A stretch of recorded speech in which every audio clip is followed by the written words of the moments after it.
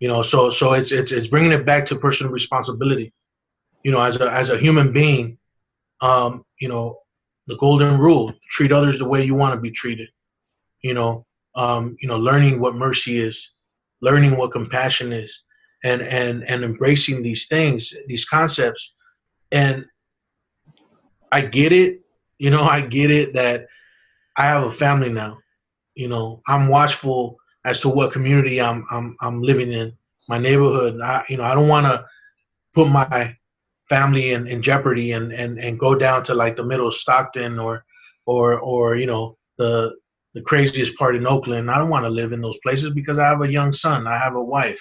I want to take care of my family. I want to make sure my family's safe. I get it.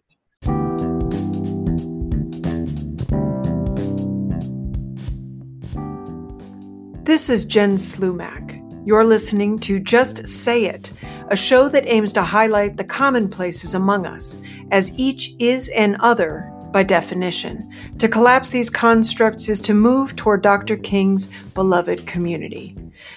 This week is part 2 of a conversation with Hector James, founder and creator of the Reentry Faith Initiative. In part 1, Hector shares his journey from heavy drinking and recovery to volunteering in prison ministry. In episode 2, we will begin to learn about the how and why of his initiative. This is part 2 of 3. I give you Hector James. I think, I've shared with you, I feel like I'm stuck in the middle of these two worlds, you know what I mean? And a lot of times they're like this, but, God's allowed me to understand that there is a bumping heads, but I'm in the middle trying to, mediate that. My position is almost like a mediator. Yeah. And so, there's a lot of faults, but I think we're, on both sides, you know what I mean? We're 3 sides or 4 sides, whatever side it is, we could all just like work at coming together, you know what I mean? And I know there's still going to be drama and there's still going to be issues and there's still going to be separation and there's still going to be division. I'm not this like fairy tale type, theologian. I'm like, let's keep it real. We're still going to have issues. Sure. But it's just if we can reach just a few of them, you know what I mean? And just, bring hope to somebody, hey, our days are going to be better. Well, and I appreciate that. And one of the things that I love about us and the talks that we get to have and the fact that we work alongside each other is that we've both had very different experiences, but we've got so much in common, and we've been able to find that which is in common and operate from that place. And yeah. I can't fault, the older I get and the longer I'm on this planet, the more I've grown up.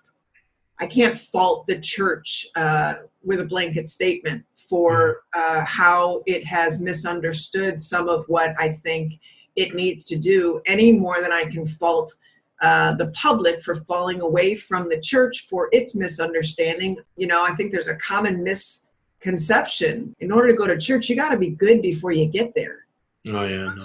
You gotta be. You don't want to walk. It's like disrespectful to walk into God's house doing some of the stuff that you're doing or having done some of the things that you've done. And so I appreciate the approach of a lot of the folks that I've met through you who are in the church, who are that have sort of backgrounds that inform their ministry.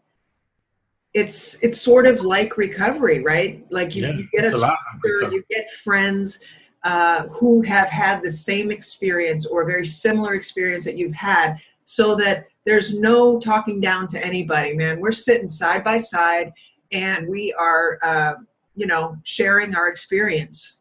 And once you believe that I know what I'm talking about, it's not hard to recognize when we share our stories with each other, right? Yeah.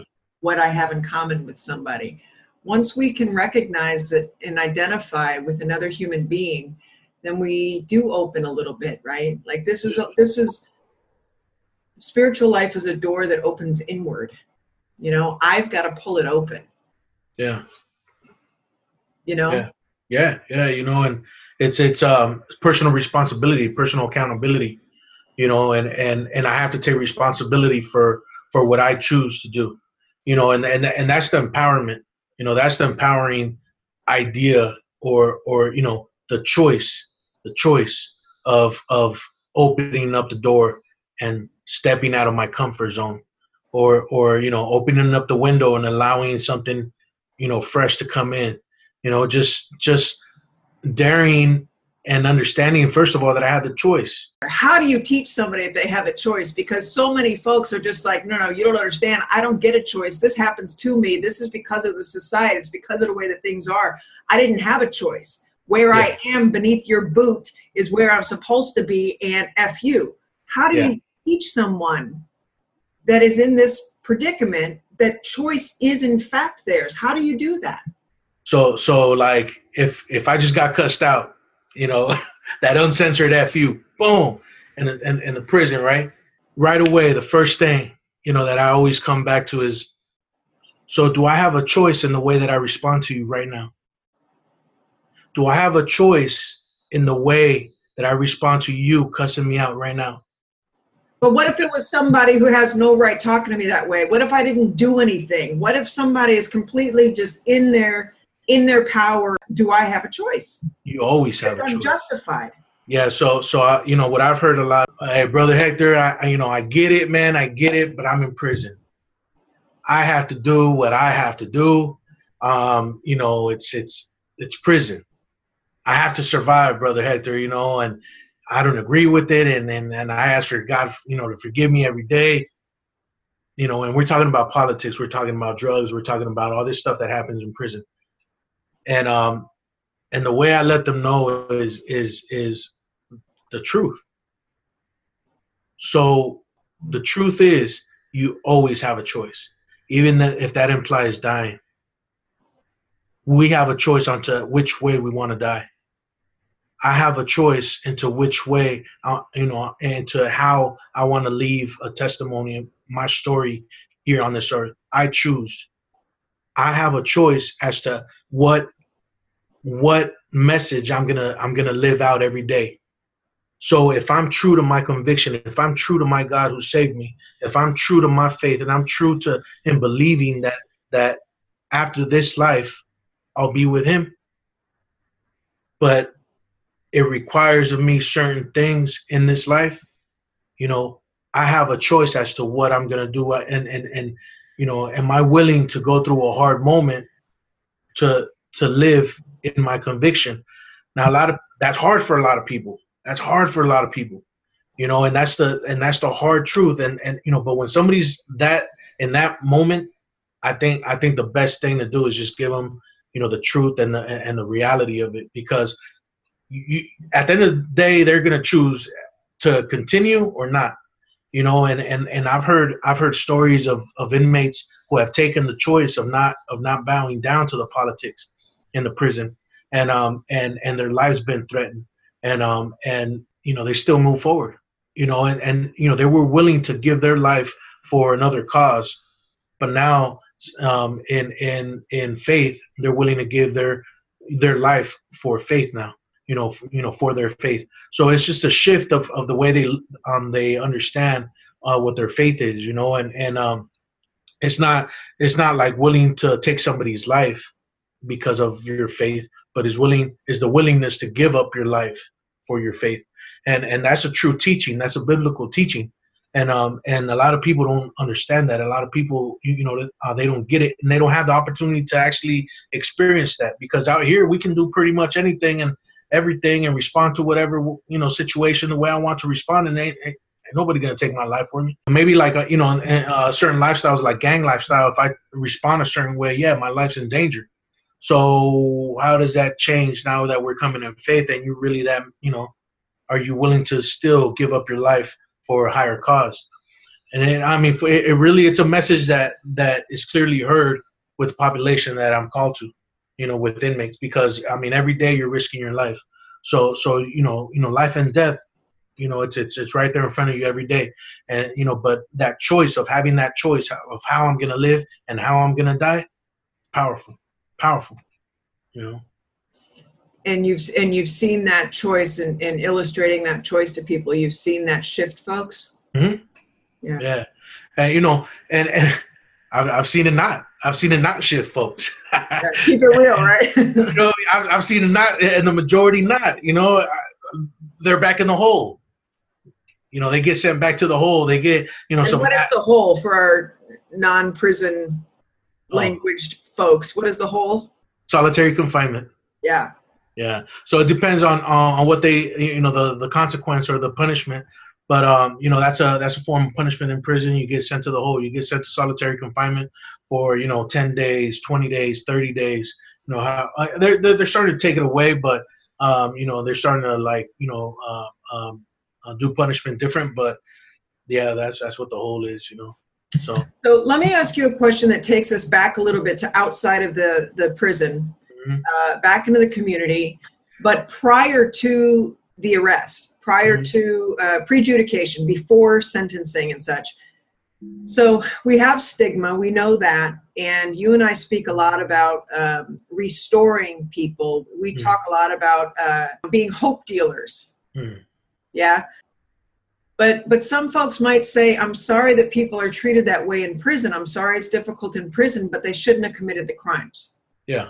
So why are people committing the kinds of crimes that get them sent to prison in the first place? Why should I, in my community, be open to having a transitional home or a re-entry center or something where these people are returning my home? Why shouldn't I be afraid? Why should I have compassion for somebody who chose to hurt somebody or who chose to steal from somebody? So tell me a little bit about that, if you can. So not having compassion or not having mercy or not having love towards these people is not a reflection of those people that committed the crimes. It's a reflection of who I am.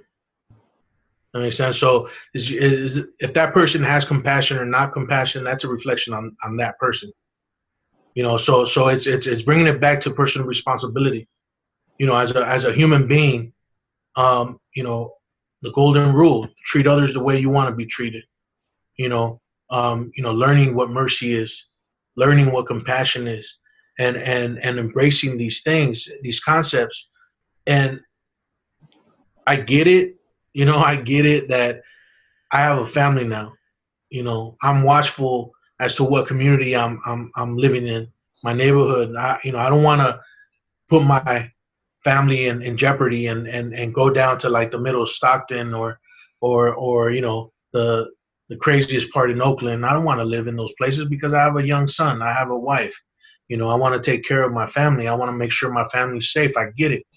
You know, but at the same time, it's once I'm in an environment where I feel like I'm okay, what am I doing to help those that are not okay? You know, what am I doing to help those families that are broken? You know, so what am I doing? So if they ask me, Hector, would you be open to having a transitional home next to your house? Right? Well, let's talk about that. How is it going to be run? Who's going to run it? Is there going to be supervision? Is there going to be cameras? What types of consequences is there? You know, it's not, you know, like a right-of-way shutdown. You know, yeah, well, I'm open to it, but let's talk about it. How are we going to set this up? Because all of a sudden you're bringing in something into my neighborhood, into my backyard, and I need to know, I need to be informed, and I need to be part of this. You know, and being part of it, I think, is the biggest thing that as community members we can do, is be active in our neighborhoods. And I think because of society and culture, we take that step backwards and we disengage from what's happening. So we disengage, but I think the response has to be the opposite. We have to engage. We have to, be proactive. We have to learn about what's happening in our communities. We have to, be active. You need a volunteer to, come in and speak to the people at this transitional home. Do you need a volunteer? Do you need, anything that I can do to, help run that home? Because in me running it, I'm going to have a lot more ability to influence the environment in that home. So, yeah, I mean, it's just some people don't feel called to it. Some people don't feel called to it, but I'd rather not be engaged and allow it to happen however other people think it should run, or should I take a step forward and volunteer? I appreciate that, and I think we live in a culture of fear. Mm-hmm. We live in a culture of fear. We live in a culture of lack. We're sort of socialized to be afraid, and we're socialized to feel like we need more than we do, and we're socialized to categorize people and forget that they're attached to families and histories and fear themselves, right? So what here's a simple example, but as a teacher, one of the classroom management techniques of maintaining order and structure in the classroom is when you have somebody who's particularly distracting, particularly a nuisance, so to speak, in the class, just causing disruption consistently.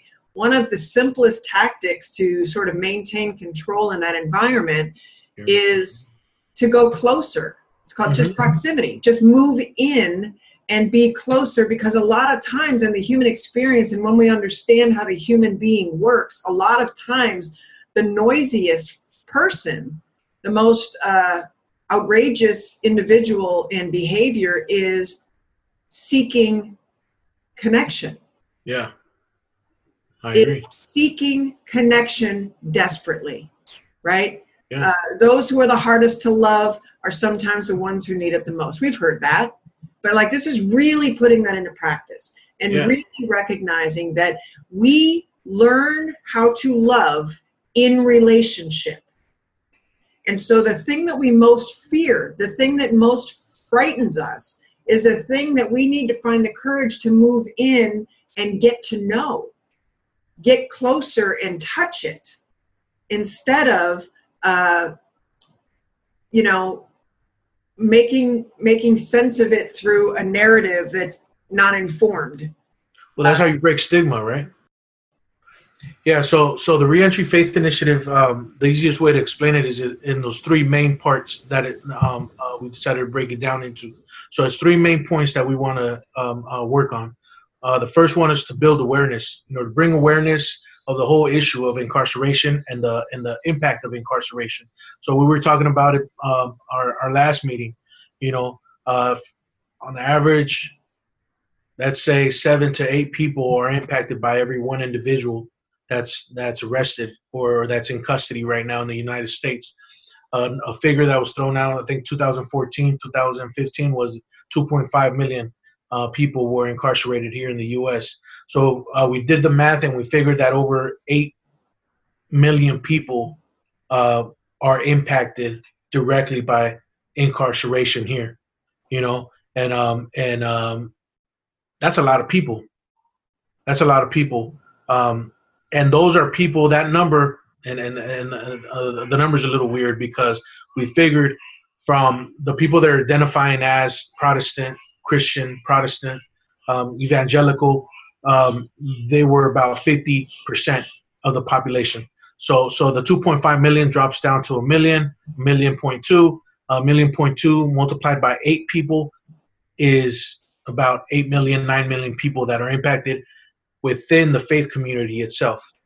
So bringing awareness to that number, to that issue, that we're not talking, okay, church, we're not talking about outside people. We're talking about people that have identified as being part of us. The Bible talks about us being connected like a body. All of us have different functions in the body, but we're all one body. So imagining that part of me is locked up, part of me is hurt by having a family member locked up, I can't function properly until that heals. So as a church, that's why a lot of brokenness within the church, because a lot of church is hurt. So anyways, bringing awareness is the first main part to this initiative, is bringing awareness to the need, to the numbers, to the impact of incarceration in general. Bringing awareness within the church, but also within the church, the community, yeah? Yeah, but it begins in the church. Sure. It begins within the faith community, because a lot of it has to become so personal. In order for me to care about something, I have to see how it relates to me.